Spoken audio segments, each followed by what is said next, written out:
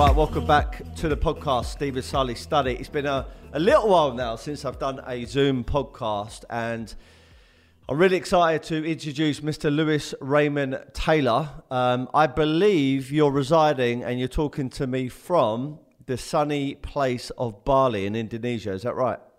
That is correct. Yep. I've been here for the last 4 years, living out of 2 suitcases, living that digital nomad lifestyle. Yeah. So you're soaking up the sun whilst us Brits are inches below, Yes. swamped in snow at the moment. But I guess if it's going to snow, this is the perfect time of year, ready for Christmas. Yeah, it's quite nice actually, to be fair. I haven't seen the snow in probably about 10 years. Yeah. Well, listen, you're not missing much, mate, because it's a bit of a, well, certainly where I live, cars cannot get up the cul-de-sac. They're slipping everywhere. Oh, right. Right, so I'm going to start by saying this. I read an article, it was only a few weeks ago, November the 1st, 2022, from the Daily Star. Probably not the best paper, but this is what they said. Convict criminal turns his life around to become owner of a £22 million life coach business. I've got written down here, you've got the coaching masters. Tell me a bit more about that headline from the Daily Star. What does that mean? Well, we built the business organically. So we did it with no funding. We did it with no investment, not even any personal money. We literally just launched a product, which was a digital course on a Facebook Live. We made 17 grand. We then reinvested that, hired some staff, and started building out these suites of products. Since then, we've evolved into crazy things like app development. So we have our own app.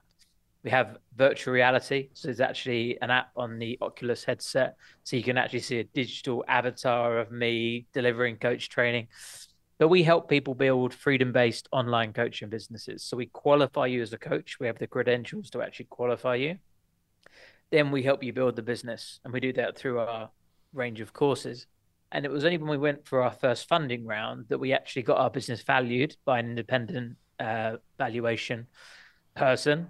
And they sent a 46-page report through of all the, ways to value companies and the speed of growth and the fact that we were growing organically 100% year on year and all this sort of stuff. And we came at a $25 million valuation. And we were going for a crowdfund at the time with some big names. That is a long story, but we actually ended up going solo with our funding round in the end. There's 2 big crowdfunds platforms. One's Crowdcube, one's Seeders. Won't go into the details for legal reasons, but we got led down the garden path a little bit, and last minute it wasn't favorable for us to continue that relationship. It's usually for startups, people looking for crowdfunding, and we were actually a lot more developed, and we were giving away a lot more control of the business that we wanted to. Anyway, due to this being public knowledge in the public domain, promoting it got picked up by the papers. And because of my story, my background of being in prison multiple times and all sorts of stuff, it hit the papers, and I think I was in 36 articles in 30 days across the world. Amazing stuff.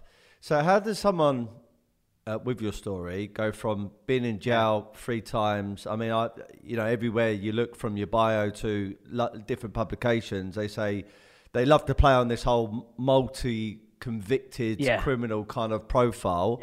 How did you go from like a criminal to a multimillionaire? I was just one of the lads, right? I wasn't a career criminal. I wasn't going out fucking robbing jewelry stores or anything like that. I was going out, getting on gear, selling gear, fighting, scrapping, and that kind of criminality, right? So I wasn't a career criminal. I wasn't a hitman or anything like that. I was going out, getting absolutely off my face, and then going out looking for fights and coming back with broken jaws, torn gullets, and slashed with knives and stuff like that. And I just thrived off it because from a young age, I had a bad relationship with my dad where I didn't feel loved by my dad. And due to that lack of significance and that lack of love, I kind of craved this need of something, kind of had that need met by feeling powerful and feeling like bit of a crazy fuck. I liked people thinking I was crazy. I liked the notorious sort of stories that were going around about me, and they were nothing compared to some of the people that you've had on this podcast before, like our friend Kevin. But you know, I've smashed bottles over people's heads and all sorts of things like that, and just gone jumped into crowds of like 6 or 7 people wanting to fight. And I don't say that to make myself look like a big man, because I really don't respect that in myself at all anymore. But that was who I was, and that was my identity, and that's what fed me, both in my needs being met, and also, financially and selling coke and living that lifestyle with those kind of people, and that leads to jail, and that leads to fights, and that leads to insane things happening. I had a suicide attempt once where I tried to slit both sides of my neck, scars there, been sectioned under the Mental Health Act. I've had 3 different mental health diagnoses. One of them at 18 was antisocial personality disorder, which was a psychopath, bipolar, which they prescribed me antipsychotics, and emotionally unstable personality disorder, which they diagnosed me with in prison. So I was like this unhelped, like this guy that couldn't be helped. And I didn't believe that anybody could change, let alone me. If anyone was ever going to change, it wasn't going to be me. And what happened was I was in a taxi queue. I jumped the front of a taxi queue. I was so drunk I didn't realize I'd done it. And some guy started shouting in my face, calling me names. Swung a punch, missed him, that drunk. Swung a punch again, hit him. He hit his head on the ground, face first, and it was just out cold. And then I saw this slow, dark, thick trickle of blood coming out of his head, and I thought I'd killed him. I put my hands up. I was outside the train station, Watford Junction, don't know if you know it, and I saw the camera. I banged to rights. I stood there like this, just waiting, because I knew they had me. And they put me in the back of the car. They wouldn't tell me whether he was alive or dead. They arrested me, put me in the cells. Next morning, still wouldn't tell me if he was alive or dead. Turned out he was in a 3-day coma, and he came out of that coma, and he was, as far as I'm aware, completely fine. I have never been able to make contact with him, although I have tried since. When I went to jail, I was immediately sentenced to they said they were going to give me 3 years for GBH, but they reduced it down to 18 months because I pleaded guilty at the scene, and you get third off if you plead guilty. But because I pleaded guilty at the scene, which is something quite unusual, it gave me half off, which is actually something I've never seen. So it was actually very lenient with me, considering I've been to prison twice already at this point. And I rang up my friend and I said, from the jail phone, what are people saying about me on social media? He said, oh, you're on the front page of the paper. Oh, a few of them, actually. Violent, boorish, thug, gets sentenced to prison. I was like, yeah, whatever. And then he said, oh, there's also a picture that your friend Charlie's posted. 2 pictures. One of them is you the day you were sentenced outside the courtroom. And the other one was a day that you were sentenced outside the exact same courtroom 7 years ago, with a caption above, nothing changes. And that for me hit it. I was like, Charlie, my best mate, who's just as bad as me, has just told me that nothing has changed in my life in 7 years. Although I tried to make a few changes, and by changes I mean maybe drink a pint in between a vodka, or only take coke on the weekend, or only have one fight a night. I mean, I was stupid. I was reckless. Sometimes I'd go out and fight, and then I'd get my t-shirt ripped off, and then I'd go and find a homeless guy, and I'd buy his clothes off him to put back on to get back in the queue, to get back in the club. Like, insane behavior. And that's why I got diagnosed with these mental health problems. But anyway, when he said nothing changes, I realized that nothing had changed.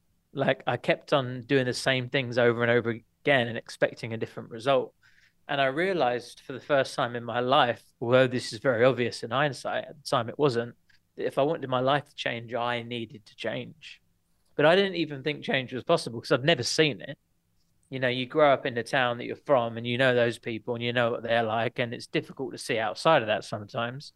It's only in more recent years as we were talking about before this podcast went live, that podcasts and social media didn't exist back in the day, right? You don't know an alternative. So if you're around these bunch of people that are all getting on gear and getting on fights and going to jail, then how can you see outside of that? But when I realized that I could change myself, I kind of just had this, I don't know, awakening. As cheesy as that sounds, like a realization, shit, I could change myself. I'm very impulsive and very addictive. So I've been addicted to drugs, alcohol, gambling, sex, everything you can think of, everything you can name. I'm addicted to it. Even now, I'm addicted to business. Like I still have those traits, but I channel them into more productive areas.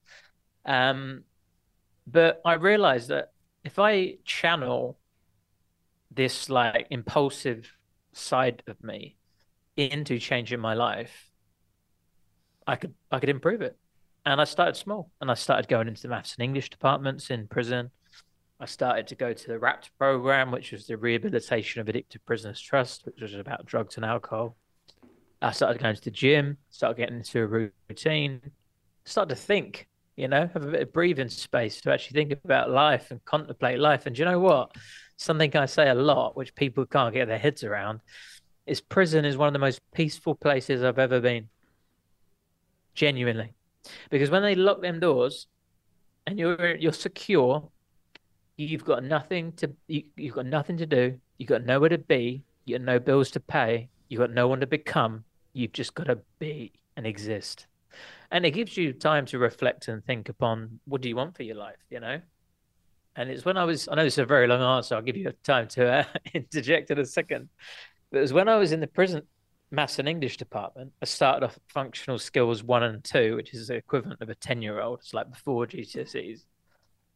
I first of all went in there, screwed up the paper. I said, I ain't doing this shit, even though I was the one that signed up for it. And I had a lady called Susie who just sat down next to me and just said, what's the matter? And I said, I don't understand. And that really confused me when I said that, because I sort of blurted it out. And then I thought, I haven't even tried to understand. So why have I said that? And I started to like question myself, and she was supporting me. And then I realized that the relationship I had with my dad, he'd called me a buffoon and stupid so many times over and over again. I believed it, and I thought I was. So I would assume that I didn't understand something and not even try. So this lady, for the first time in my life, asked me what the matter was, and I actually gave her the answer. I just don't understand. And then it allowed me to start doing the maths and English. And it's a crazy story, actually. I realized I was like really able. So I was really good at the maths and English. And I even memorized pi, pi, 3.141,592, all that. I memorized that to 500 decimal places and wrote it on the whiteboard. And I had all the prisoners come in and all the teachers come in, and I was like, realized my potential, basically. Realized that, wow, there's more to me than I've ever thought. And it was a progressive journey from there. She believed in me. I started to believe in myself, and I set myself a goal to go to university.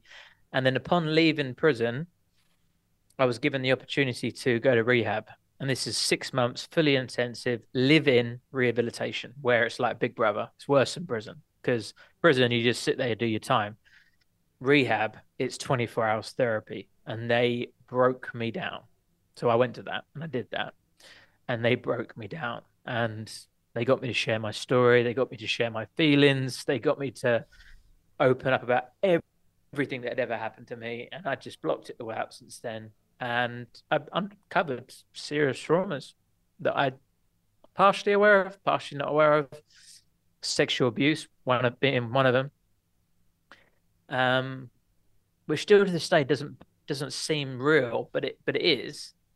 But acknowledging these stuff, and I started to work on these things, and I started to work on myself, and bit by bit, I became a better person.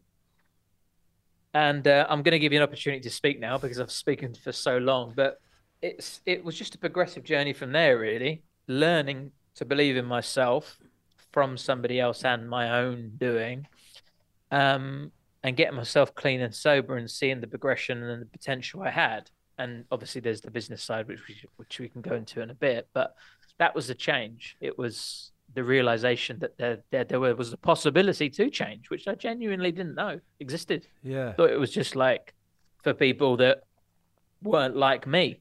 I didn't think people like me could change. Hmm. But once I realized it was possible, I ran with it, and I haven't looked back since. I know this is going to sound a bit cliche and corny, but it's so true. Is if you want the world to change, you've got to be that change first, or become the change you want to see in the world. You know, Yeah. there's so many cliche Yeah. sayings like that, and it is so freaking true. There isn't a magical answer out there. It's just be a better version of yourself, and everything else will Yeah. kind of over time fall into its place. I do want to touch on something you just said because I've got it written down here, and I've only seen it written down a few times in some articles. So, just for me to understand, I mean, by the way, I just sat back and listened to you because one, you're a very good speaker. Two, you've got a very good journey, and I can see you're a man on a mission, which I really admire, mate. So well Thanks, done man. on all those fronts. I'm intrigued to find out why, like, you were kind of hateful to the world and why you wanted to really, you're addicted to like almost pain and violence and just kind of fucking yourself up. There is a part in an article which said that you were sexually abused and you had a bad relationship with family members. Can you tell me a bit more about what you mean, what it says in the paper about you being sexually abused? Yeah. So I wasn't sexually abused by my family. That was completely isolated incident. I had a very bad relationship with my dad. He would punch me from time to time. Wasn't a massive, like every night he came in with a belt, but it happened. But it was more the verbal psychological abuse of calling me a stupid buffoon, literally telling me I'm never going to amount to anything, and just always on my case, telling me that and making me believe it. The sexual abuse came when I wasn't my needs weren't getting met by my dad, which was love. And I actually found it through acting, singing and dancing. So I actually started to do things like plays and plays and stuff like that. Oliver and Bugsy Malone and all those sorts of things. They used to be, used to be able to enroll summer schools, things and that. And I went to a stagecoach, and it was one of the older guys from there. Invited me back to his place. Stupidly did. Thought he was a friend. He wasn't much older than me, and that's why it was very confusing. Like I was 11. He must have probably only been. I must have probably thought he was 16. Maybe he may have been older. Could have been 18. Could have been 20. You just don't know. And I don't know how much of a thing that was. I don't know if he was a pedophile. I don't know if he was gay. I don't know if he saw an opportunity. I don't even know if he was in there to find someone. All I know is when I was 11, I was around this guy's house, and stuff unfolded that was beyond my control. I froze. The flight. Flight, fright, or freeze. I froze. And yeah, that happened, and I buried it, completely buried it. I can't put that down to why I was so angry at the world. I think it was one of the things. It was this confirmation that I was bad. My dad told me I was bad. I got an ASBO at 14, so the council told me I was bad. I was expelled from school at 15, so school tell me I'm bad. I was in a young offenders institution at 18, so the police and tell me I'm bad. Then I go for a psychiatric assessment as a part of a pre-sentence report, and they tell me I've got an antisocial personality disorder, which is a psychopath. So now I am fucking bad, and not only that, but I'm uncurable. That's what it says. So I read it. I was like, oh, you cannot cure antisocial personality disorders. They will always be like that. You can maybe learn to manage their behavior, but they will always be cunning, violent, calculated. And there is this argument today whether I am still that person. I often ask myself the question, am I still that person, but has learned to control my behavior and steer that into a more positive way? But to go back and answer your question, why was I this just off the rails? I had this identity as being bad and stupid and a buffoon, and I didn't see any way out. And all these shit things kept on happening to me, and it was my lifestyle. It was kind of what I was brought up in. Although it's not, my mum and dad weren't involved with drugs and fighting and stuff that I was aware of anyway, but because it was what my life was like, it just felt normal. It didn't feel fucking craziness when I look back on it and go, oh my God, I can't believe I did that now. But looking back, looking back, I can say that at the time, it was just a normal night out, or it was just a, I don't know, just had a fucking different mind back then, and I've changed it and I've fixed it, and it's channeled in the right areas now. I've unplugged some sockets and I've rewired them in the right places, and I've used certain attributes that didn't serve me before, like this, because I've got a very low emotional scale as well. So I don't fear much, don't feel much fear. No, I can make very strategic decisions very quickly. So I have a lot of benefits of this antisocial personality disorder that I used to be labeled with as a negative, that I've actually now channeled as a high functioning CEO. So there is this question of, was I a psychopath? Was I labeled a psychopath? Did I cure my psychopathy? Or have I rechanneled my behavior into a different area? There's some question marks against my name, which is why I think I'm quite a controversial one. Yeah. And it hits papers. I honestly like agree with entrepreneurs, high performing athletes, and like people taking drugs or alcohol. They're all linked. It's just some of it is really bad, and some of it is really good. If you can channel your addiction, let's say you're addicted to alcohol, and you can now channel that addiction going down the boxing gym and training all the time, you get the same feel good factor. But one is really good for you, and one of them is not so good. Yeah. Look, I'm a curious guy, Lewis, and you. Go for it, mate. And I'm an open book. I'm an open book. I'm looking at you now, right? And I've done research on you. You're a very successful man. You're quote unquote a millionaire. You live in a great life. You've been in Forbes. You've got 240,000 people following you on Instagram alone, and you're verified. You got tattoos. You're a tough guy. You got not tough anymore. You got all the kind of the profile. Someone very successful and someone that doesn't take any shit. But I've got the same man in front of me right now saying you're essentially sexually abused by another fella, and it just doesn't sit in my mind. Like how on earth can that happen? So are you saying to me that you were basically raped by another guy? No, it wasn't. It wasn't that far. So it was everything but that. I don't want to go into details, but it was everything but that. And it's weird because I was 11, so this was pre me getting into trouble. So I was a kid, This was before I even reached full puberty. Like I was a small little child at this point. Yeah. Right. Before I even went to secondary school. So we're talking year 6 kind of child. Before the man that you're sitting in front of today. Of course, would have had a very different scenario should it have happened today rather than when I was 11. But it's a weird scenario in which I kind of froze. And the reason why I never really identified it as sexual abuse is because in a weird way, somehow I got caught up in contributing towards it. I've never actually admitted that to anybody live. I've admitted it to therapists and stuff, but somehow, and I've heard this from other victims of rape, sexual abuse and stuff like that, they at some point they accept it, and they're like, this is happening. So I found myself at one point during that scenario, although for the first 10 minutes, I'm literally like a brick, stiff, stuck on with some guy on top of me, like, what the fuck? Some point through that process, something shifted, and I started to engage and do it with him. So that made it feel like, I guess, a little bit like I was to blame, or it wasn't actually sexual abuse. It was just this, like, I don't know, thing that I did when I was 11.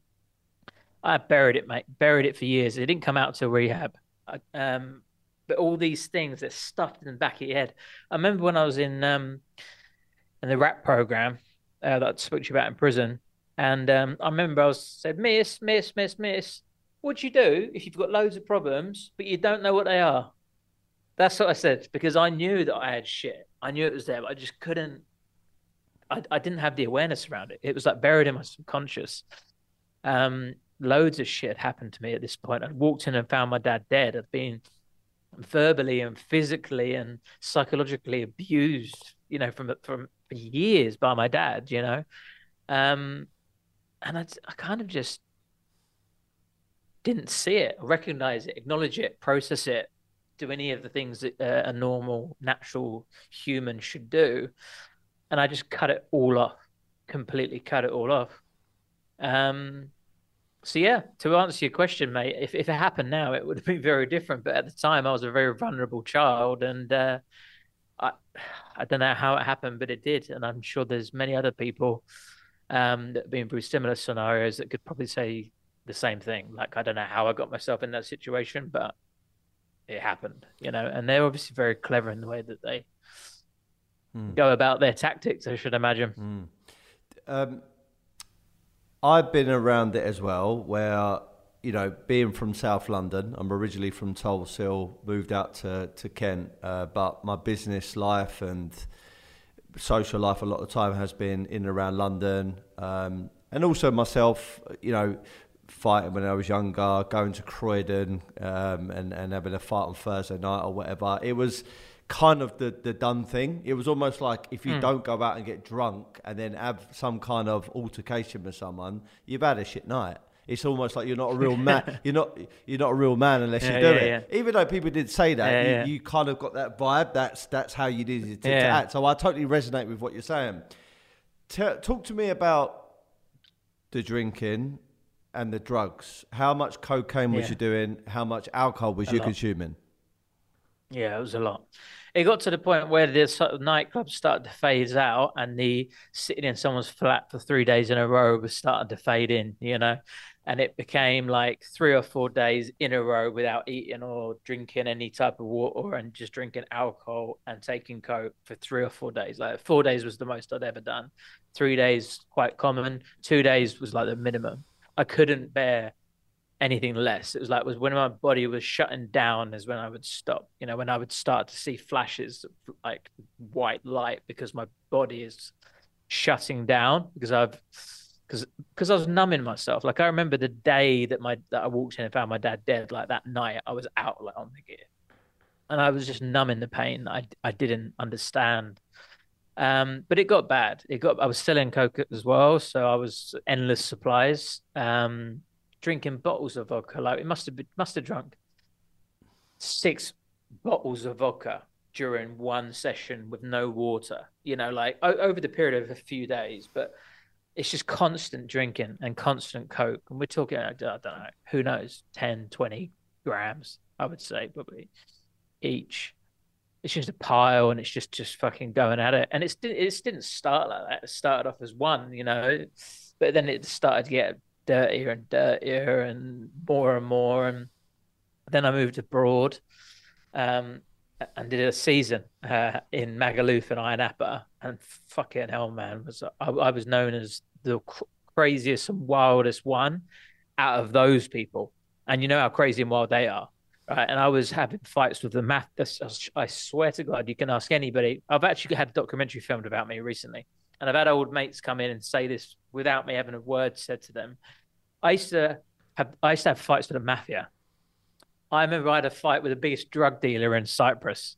Like I was on a death wish. Like the people that I knew would hurt me, I would go up to them and try and fight them. It's just like self-sabotage times a million. Like I wanted to be hurt, And I remember one night I broke down and started crying, speaking to this girl, like I just want to die, I just want to die. I didn't even know where it was coming from, and I just numbed it so well. And it was just coming out through this aggression, and it took years of therapy to figure it all out and untangle it all. And And now I'm the man that you see today. Was there ever a time when you were doing like the drink and the drugs and on the sessions that you felt you was gonna die? Yeah, oh mate, well, I've tried to commit suicide at one point, so I slashed my throat and I clipped an artery, and I was close there. But I've overdosed loads of times, like loads of times, and you can't even technically overdose on coke. But I woke up in the morning with fucking stickers of ECG on the back of my head, and not even remember going to hospital. Um, in and out of hospital all the time. The worst time was when I had a fight twice in a row. So I had a fight in a pub and actually got the shit kicked out of me for the first time in my local area in a long time. I had a good reputation before that, but like got the shit kicked out of me by this bloke. And then got up. Apparently they saw it on the camera. Me sort of got up and then went to this other guy's house, knocked on the front door, and he was a professional boxer or a semi-professional. I think we probably called him a professional boxer. Probably wasn't actually at the time. And he punched me and broke my jaw in two places. And my jaw was literally out here. Went back, ordered another 2 grams of coke, started getting back on it. And I started to speak like this. And everyone was like, Lewis, mate, you got to go to hospital. Your fucking jaw's hanging off. And then I they put a plate in my jaw, fixed it all up, and then 2 days later, my chest started to swell up and my voice changed. And this was on another session. I was straight back on it, and I was like, "Why am I sounding so weird?" And my chest was swelling, and then I was sick, and then I can't remember what happened exactly, but I knew something was seriously wrong.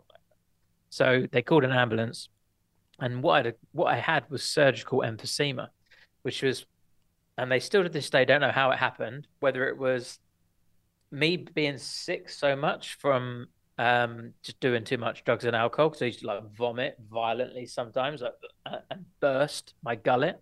That was one of the things they thought could have happened. The other thing that happened was it was like a later complication of the jaw broken, or the main reason they think it was when they put the tube down my throat to fix my jaw, they nipped my gullet and it opened up air. But what happened was what it was doing was it was putting air around my lungs and my heart. And they said if that continues to expand, it will put more and more pressure on your heart and your lungs until you die. So they said, like, in no uncertain terms, you're in real trouble. They said we've got to do an operation. We're going to have to put a tube in your neck, a tube in your bowel, a tube in your stomach, basically, so that your gullet can heal. Otherwise, if it gets infected, you're a goner. And they said you've got around. I said, like, give me my chances. Like, what are my chances of survival? They said you got about a 30% chance of survival from the operation. And they said call your family, let them know. Basically saying let them know you might not come out of this operation. But what was strange is though is when I was lying down on the table, they said to me, "You don't care, do you?" They said your heart rate is completely normal, completely stable, and I just didn't give a fuck, didn't care. And then I woke up and I had doctors all around me, and this sounds like fairy tales, which is why my story's in the papers because I've got some good stories. They're all fucking real. Sometimes I think I'm making it up, but I had the doctors all around me, and they said you had us all amazed. They said we put the camera down your throat to do the operation, and it had closed and healed itself. Like it was basically like a little nick that was letting air in, and that air would have killed me eventually. But the gullet closed, and all I now needed was just 2 weeks in on an intravenous drip for to make sure I don't get an infection, and I was a free man. But I said to myself during that time, if I get out of this alive, mum, wish my mum come now. So if I get out of this alive, I'm going to go travel the world. And that was what sent me off to Iron Appa and Magaluf. I think I took traveling the world a little bit in the wrong direction. But yeah, that was the closest I ever got. And then later when I spoke to the consultant, he said, you were very lucky. So I didn't want to say it at the time, but he said it wasn't 30, it was 50-50 that you was going to make it in that operation. Wow. So thank fuck I didn't have that operation because they said that if I had that operation, which was a good outcome, I'd have been in intensive care for 6 months because of all the fucking tubes in my bowel and tubes. So yeah, some crazy war stories, but I don't really tell them because I'm not because now I'm sort of I don't know, I'm just feeding into it. I don't often because I can tell it's weird. You pull out a different energy in me. I can sense your energy. It's pulling me in. Mm. I don't really talk about this sort of stuff though, because I'm not. I used to be proud of it. I used to, that geezer. Oh yeah, I fucking knocked him out, and then the other geezer. Yeah, that's not me anymore. Like I am embarrassed by those things I used to do, and I don't like telling war stories. I'm not the sort of guy that's down the pub going, "Oh yeah, back in my day, this one time." So I'm giving it to you as a special treat, but this isn't what I usually talk about on podcasts. I I can tell that you are in a completely different place to the person I've read about in the papers, and I know that you're driven. I know you're positive, and I know you've got so much going for you. And I feel not bad asking you these questions, but I understand there's a paradox there, between these are real stories. You did live it, and it's interesting for the viewers to hear it because one, Mate, go for it. Honestly, they're gripping stories, but two, there are people that are going to live a very similar to life that you lived once before, and they don't see a way out. They're like, how the fuck can I turn my life around? And you're a great example of that. So let me bring you back to slicing your throat. I know it's going to sound a bit like a stupid question, and the viewers may say to me, why the hell have you asked such a dumb question? But why did you try and kill yourself? oh mate, this is the most psycho thing I can ever do, and I know why I've been diagnosed with these mental health conditions is because I was mentally ill. I don't know if I cured it or a miracle occurred or I ever had them in the first place, but I can understand why I was given those labels. What happened was I was in my first relationship, and I've had trauma that I've just told you about. But this was a 1 year relationship when I was 17. Might have turned 18 by this point, 17, 18. And it was a breakup. And still to this day, that was the most painful thing I've ever been through. I don't know what she done to me, but that first love and that first heartbreak, it fucking shattered me. And we was having an argument one night, was been each other for a year, and a year relationship at 17 years old is quite a long time. And we had an argument, and she turned around and she just said to me, well, you know what? I cheated on you. And within 1 second, I felt the immediate loss of her because I was like, she's done that. We can never be together.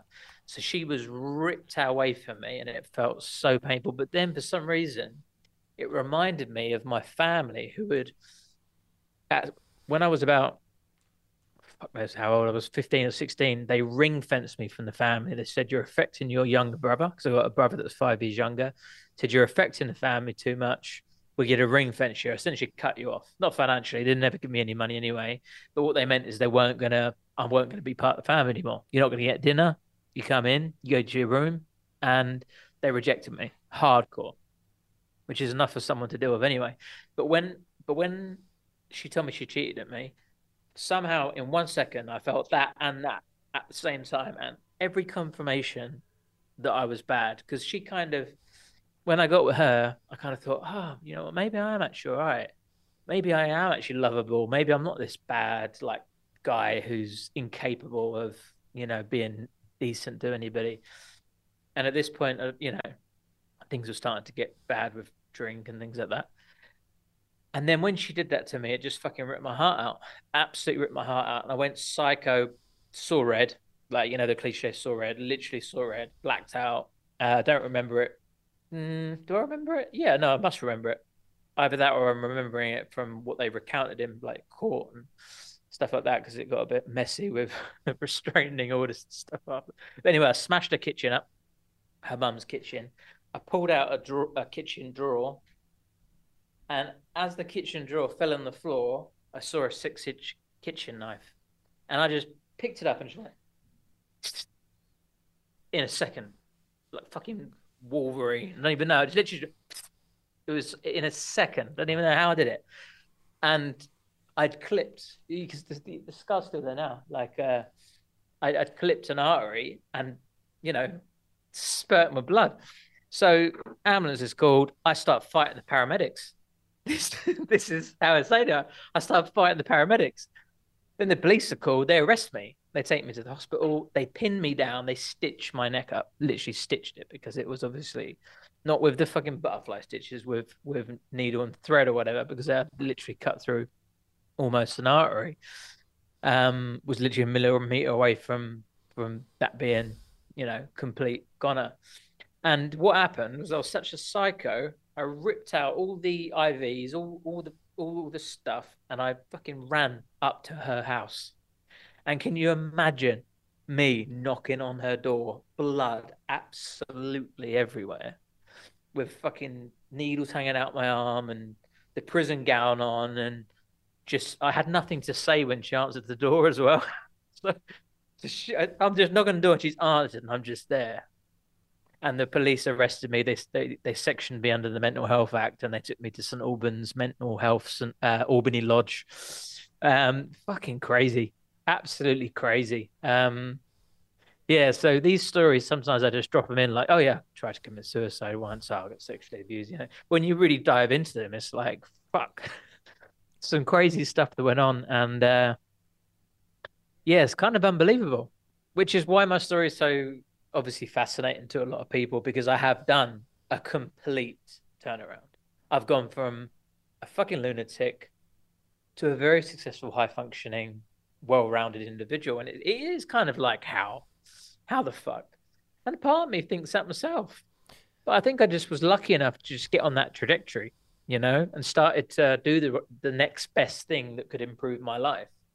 And I actually had to do voluntary work with my probation. And then I started helping people, and I started to kind of enjoy it. I started to do drug and alcohol meetings and things like that, and connecting in with those communities and different groups of people. And when I left rehab, they took me to rehab in Portsmouth. This is by the sea. I was brought up in Watford, just outside North London. So it's a completely different energy down there. Everyone's different. I was able to have a fresh start. Not many people get given the opportunity to have a fresh start. I was given housing benefit to get myself a flat. I was given employment support allowance to give me some money. I even started a part-time job in Ghent, folding clothes. I went back to college. I did an access course that got me into uni. I just fully embraced the resources that were available to me the whole time. Had this opportunity of a fresh start, and I've just kept on taking one step after the next. And not one step, but fucking giant leaps, as much as I can. And I just haven't stopped for 7 years. And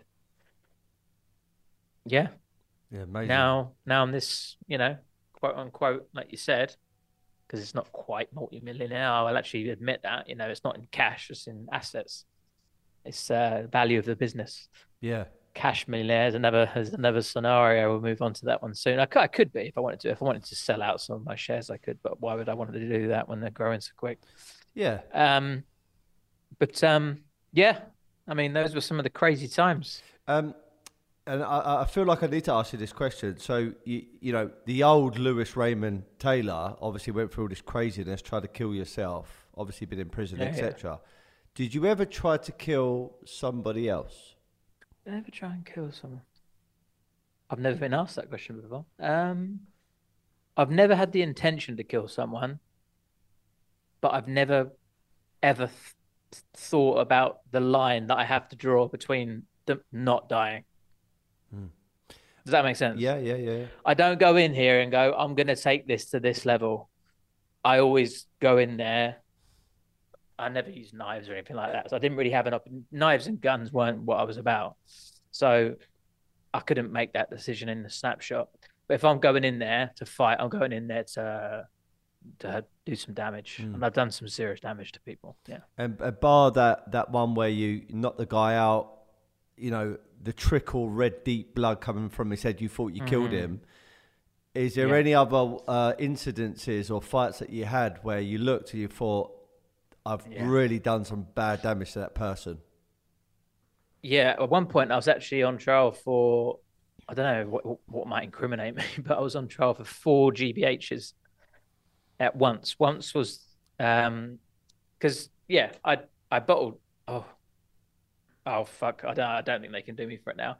Anyway, there was an accusation that I bottled somebody, and that was a GBH, and that was one isolated incident. But there was also an incident where I had a fight with three people, and the accusation was I broke their jaw, cheekbone, and nose, and knocked 11 of their teeth out, and I had four GBHs, and um, luckily I had a good lawyer that got that dropped down to one GBH, four ABH, no, two ABH, and a fray.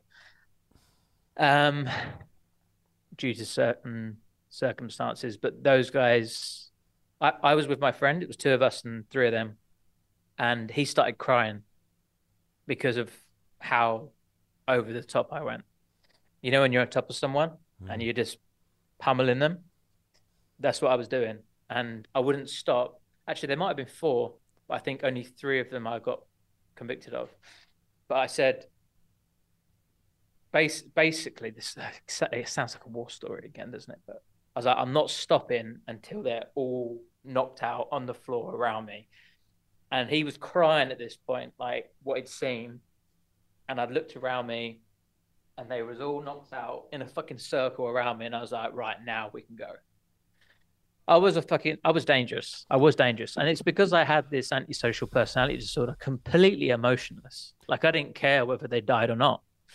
I don't know where that comes from. I don't know whether that comes from a nature or a nurture point of view. Is that I was born with a lack of empathy and remorse for people, or was I severely traumatized from a young age and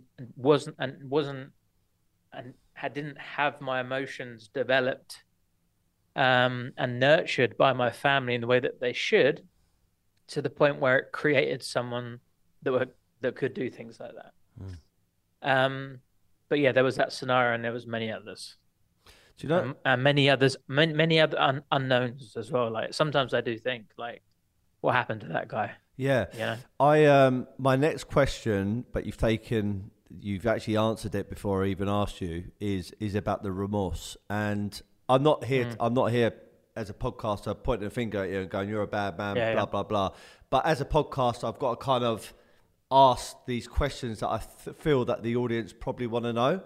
So not back then, but kind of now. Do you ever think about the drug dealing, selling drugs to people, and they might now be addicted. Some of them might have died, and it might have ruined their family, their businesses, and also the fights that you had. There are people now probably still have emotional, mental damage because of the fights and the pain that you inflicted. Do you ever look back now as this professional person think, oh my God, I've got massive guilt and remorse for what I did back then? And it's because it is what it is. I just don't feel it. Fair enough. I've just got to be truthful. I've got to be honest. It's just not there, mate. It never has. And the question I'm trying to explore with various somatic healers and shamanic workers and all these crazy embodiment coaches and breath workers and stuff out here in Bali is different ways to access different parts of myself. And I logically have remorse. I can look at a scenario and go, that was bad. I shouldn't have done that. There would have been implications. I wish I didn't do that. I shouldn't have done that. That was wrong, right? Mm-hmm. But if you're talking about a feeling, I actually really don't feel anything. Not much. It takes a lot for me to feel much. It takes a lot for me to feel something because of the trauma or because of the psychopathy or however you pronounce it. That could have been a correct diagnosis, the antisocial personality disorder. Even to this day, right, I display those traits. I can sack someone like that if they're underperforming. If there's a decision that needs to be made in the business and it affects people and it's an emotional one, I can strategically look at it and logically calculate it and make that decision immediately. So I want to back myself up because I don't want to come across as a cold-hearted, callous, evil person, because that's not what I am. Like, I do have an element of remorse and regret for those things, but I can't lie and say that I feel it because I just haven't ever learned to express my emotions. And I've dived into various forms of therapy, and it takes something very significant for me to feel it. So I do everything on a logical basis. Like even love to me is logical. Like I understand love. I know this means that and this means this. And if she does that for me and does this means that and this means she loves me, you know. It's just different. It's just I see I experience things differently to a lot of people, I think. Mm. The drinking and drugs then, how long ago was it since you got clean? Interesting question. I was 5 years clean. Thought to myself, could I? Could I have a drink? You know, it went through my mind only for that last year. First 4 years, I was like, I'm just sober now for life. But then it started to creep in. Actually, maybe I could have a social drink. And I started to have a couple of social drinks and I started to get away with it. As in, had a few and actually didn't go fucking loopy. And then we recently opened up a restaurant in Bali for coaches called Cafe Coach, and we opened up the night part of it, which was the restaurant and the cocktails. And there was a party, and I got really drunk and ended up having a seizure. And the seizure was so bad that I went blue, stopped breathing, had a cardiac arrest, and my fiance had to do CPR on me until I came back to life. And then since then, my memory's been a bit like shut in places I can't quite remember. Like some short-term memory issues are it's getting better, but yeah, I've lost a bit of short-term memory. And that was only like a few months ago. It feels like a few months ago. It might have been like 6 months ago. And Due to the short. was it just Go on. the drink or did the drugs come Yeah, out? yeah.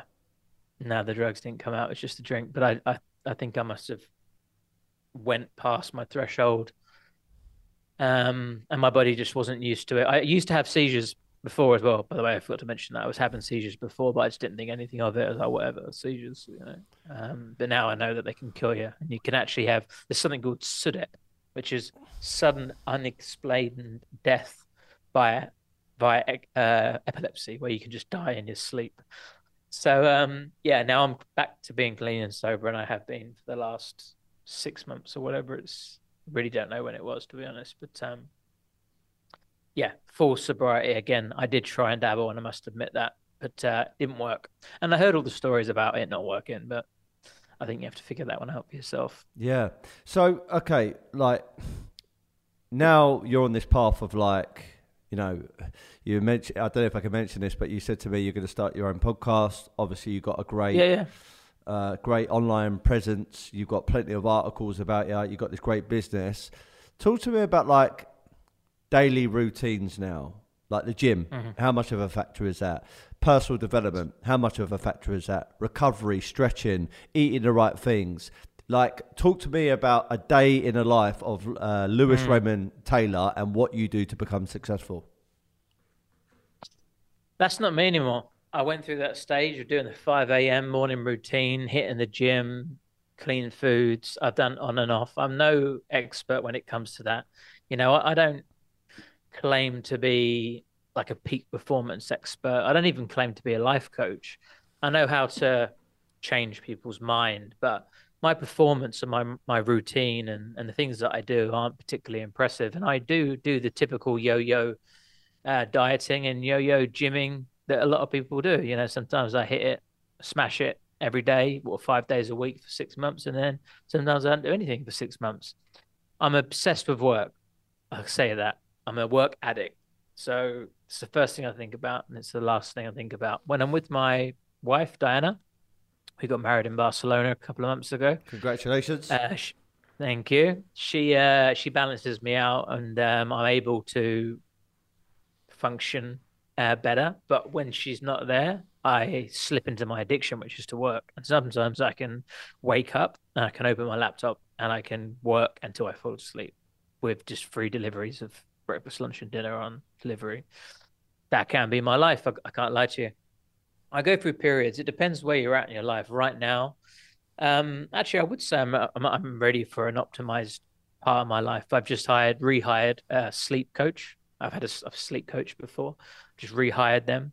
I still do loads of different personal development things from time to time, do breath work, trying out new things.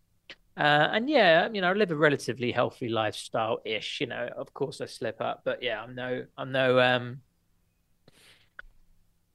no angel. I can eat the bad foods. I can slip off the gym. I'm not one of those life coaches. I'm a coach trainer. I know how to change people's brain. I know how to break down limiting beliefs. I know how to shift perspective. I know how to make you see things in a different way. But I'm not someone that's going to tell you to get up at 5 a.m. and have a cold shower and fucking, eat your five a day. Um, I just work as hard as I fucking can to move the business forward in whatever high level thing that is that day. I look at my list of things to do and I'm like, what is the most high level thing I can do to take our business to the next step today that I could possibly do today? And I just do that. Um, And that's it. if I became a client of yours today, Mm-hmm. talk to me about what I would experience, what I would get, what would happen.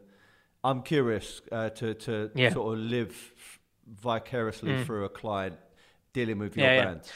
Well, I started off as a life coach. This was 5, 6 years ago. And then I very quickly realized that I was changing lives very rapidly, getting great results. And I started a coaching academy where I train coaches. So my bread and butter and what I'm good at is training other people to be able to be coaches. So I don't take on personal clients, and I haven't done for years, really, apart from the odd one or two passion project I might get from time to time. And that's usually to scale their coaching business. It's usually to make more money. I haven't taken on a life coaching client for 5 years. So I wouldn't be able to tell you at what level I could help somebody at that stage because I haven't done it for a long time. But I know I could take a business and I could see it for all its component parts, and I could see every single stage of how you grow it, and I could see it mapped out in a blueprint, and I could give you every step of the way. I know I can do that. I've got this logical brain. I said I've got no emotions, right? Or low emotions. I'm like a blind person, but I can hear much better. Like because my emotions are switched off, my logical brain is much more active. I can see things in front of me. Like I said, I memorized pi to 500 decimal places. I can see a business like a machine, and I can see every cog and everything that's broken, everything that needs fixing. So yeah, if you needed to grow your business, I could help you. I'll be good at that now. Good stuff. So, what is kind of next for you then, mate? Because you're living in Bali, you've got a very Yeah. successful brand. What are your Yeah. goals and aspirations over the next 5 or 10 years, mate? Yeah, so I'm moving into the metaverse now. We've got an app on the Oculus where people can learn in the online virtual environment, which is where I believe the future is going. Mark Zuckerberg's got 10,000 developers building out the metaverse right now. He's changed his name to Meta and taken a huge financial hit. I don't think he'd be doing that for no reason. I think there's something very, very big coming, and I don't think we'll anticipate it until it's here.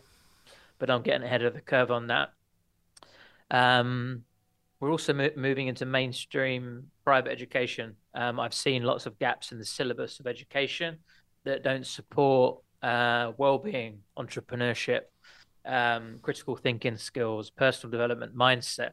And I'd actually like to move into creating a private school. We're a coaching academy now, but that will diversify into personal training. That will diversify into hypnotherapy. It won't be me as a trainer. It will be somebody else. As a platform that you can do on your app, you can do on your laptop, or you can do on the Oculus. And that will broaden out until it becomes a private school.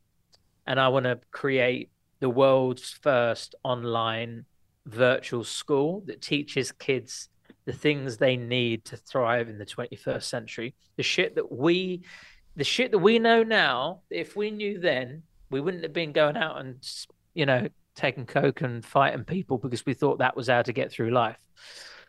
So that's my big and bold visionary sort of mission. And in the meantime, I'd love to settle down, stop being so nomadic, and build up a base in the States with my wife, where she's from, and have some kids. Um, and just continue to actually, I've only just recently started to build my personal brand back. Like I started my personal brand, went and built my business down, but coming back into my brand, built a new website and stuff like that. So I want to do more inspiring. I felt a bit detached from the helping people bit for a long time because I've become a CEO of a company, and it was irrelevant what the product was. It was like I was hiring and firing and making decisions and creating a job for myself. So I'm looking forward to doing more podcasts, interviewing more people, doing more public speaking. Um, I can mention this now. Yes, I can. When are you airing this? This is going to come out in January. Okay. I have just been given a book deal by Penguin Random House, the largest book publisher in the world. So that would be Nice. cool. So I better write a book. And I've also had a full documentary recorded, and I'm just working on the editorial part of it now. And of course, the connections to get it, but I want to get it on Netflix. So the goal for next year is to launch the book, get the Netflix documentary out, and yeah, have the business on Oculus, and diversifying into many other education industries that need our help. Excellent stuff. One more kind of question I want to ask you, and I'm just curious. I've been to Bali, lovely place. Yep. Why on earth, out of all places around the world, have you moved to Bali? When did you go to Bali? 7 years ago. Yeah, that's nothing like what it's like now. Now it's got better restaurants than there are in central London. It's got beautiful coffee shops, lovely beach bars, beautiful everything you need, beautiful hotels. It's cheaper. The barrier to entry is much higher in terms of people. So like you have to have your own online business to actually be there. So everybody you meet is entrepreneurial and successful, or is an influencer or a travel blogger or something. So, you're not meeting your common folk anymore. And I just think it's got the perfect balance of Western culture that's been brought in and this, Southeast Asia chilled out vibe that you can snap back in and out of. You could go to a shamanic mushroom ceremony in the middle of the fucking jungle one week, and then the next week be in a business mastermind, so it's got a bit of everything, and it's evolved massively over the last 3 years, let alone 7. It used to be a shack where people surfed. Now it's a digital nomad hotspot. That's why we opened Cafe Coach out there. It's a cafe for coaches, and we do workshops in there and training and also food and drink and stuff like that. But yeah, it's full because so many people live in that freedom-based lifestyle now. And why do it in a cold country that's expensive? I think a warm country that's cheaper, that has a bit of everything, is why it works for me. But saying that, I'm moving out soon because the missus wants to be closer to her family. So I'm going to be getting a visa and getting myself into Miami at some point. But it's hard work with a criminal record, they say. Yeah, great stuff on like taking a leap of faith and moving over to Bali, now over potentially to America. Yeah, cat poo coffee, I swear, comes from Bali. There's a cat, wild cat. Oh yeah. I've drunk it. Yeah, I had it, and I don't know why. When you were talking about Bali, then I just remembered I've actually drunk. So, are you a coffee drinker? Yeah, I've got a cafe. What do you expect? Yeah. So have you tasted and drunk the cat poo coffee? Yes. What do you think of it? The cappuccino, they call it, don't they? Yeah, I thought it was all right. And they show you how they make it, didn't they? They show you the cat poo and they dry it, and then yeah, it was all right. I don't think I drink it every day. Yeah, but it's the most expensive coffee in the world. Apparently, I think when they have it in America, it's like $100 per cup. And again, it's just like what? Yeah, it's just like a fad thing. Yeah, in Bali, you can buy a pack of it for 20 quid. Yeah, I know. It's just a gimmicky thing, but people pay it. Yeah. Last thing as well, actually. You mentioned about going off into like the wilderness with like, what do you call it? Have you ever shamanic mushrooms? That's it. Yeah. Have you ever done ayahuasca? Is it called?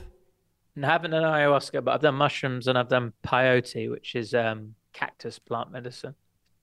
And what was that like? The peyote, I was very conflicted because I saw it as drugs and I was very resistant, and I bailed in the end and bottled it. Mushrooms, first time I didn't have a good experience because I resisted it and fought it because I've been taught and trained by AA to drugs and alcohol leads to jails, institutions, and death. That's what they say. So it was very hard to allow that experience in. The second time I just surrendered, and I've had some like connections with ancestors and see myself in a completely different light. And yeah, I've had some profound experiences of mushrooms, but they're quite short lived. Like you have this really sharp burst of experience, and then you kind of snap back into reality. And ayahuasca is the famous one that you go up in Peru in the mountains and things. I would like to do it. It's quite dangerous to do it though, because it can fuck your head up. I know a few people that have gone too far with some of these things, and you can't go back. They've seen things that they can't unsee. They now know reality for what it is and what it isn't. And they, for example, one guy said he was on a trip and he realized that the whole existence of the earth wasn't real, and he saw it for what it actually was. And then he found it really difficult living in this fake world. So it's dangerous to play around with those things. It can also bring on seizures, so I've got to be careful of that. But I would like to do ayahuasca one day, because I've also heard, for example, Vishen from Mind Valley, $100 million business, very successful CEO, believes in psychedelics and is a big believer in ayahuasca. Steve Jobs also was into a lot of acid and stuff like that. That was written in his biography that I read. So I'm open to those things. That gentleman you just mentioned before, Steve Jobs, after this call, could you just WhatsApp me his name? Because I'm really intrigued by all that sort of stuff as well. Right, I'm going to let you go after this last question. When I first come up with my first brand, when I was like 24, 25 years of age, it was a sales company. And 90% of those people on that sales floor were predominantly men, even higher, 95, 96, 97%. Alpha male type people. These are the type of people also that had their own vices. And I had to try and keep them on a winning streak. And I come up with a mantra. And the mantra goes like this, Lewis. Be happy, never content. If I were to ask Lewis Raymond Taylor, your version, your perception of what does that mean, be happy, never content? Well, it means to always strive and want more, but don't allow yourself to get caught up in not appreciating what you've currently got, because otherwise you're on this never-ending ladder and you never reach the top and never receive any of the rewards from it. So it's about acknowledging, understanding, the wins that you've had, the success you've had, and feel it, appreciate it, show gratitude for it, but don't allow that for you to become complacent, and still strive and push for the next one. Excellent stuff. Is that about right? Yeah, wicked. Thank you for your time, mate. I'm really looking forward to getting this one out there. And to all the subscribers, please keep on following, sharing it, and liking all that good stuff. And be happy, never content. Thank you very much, Lewis. Thanks very much, guys. Appreciate it. See you later. And I hope to see you soon in London.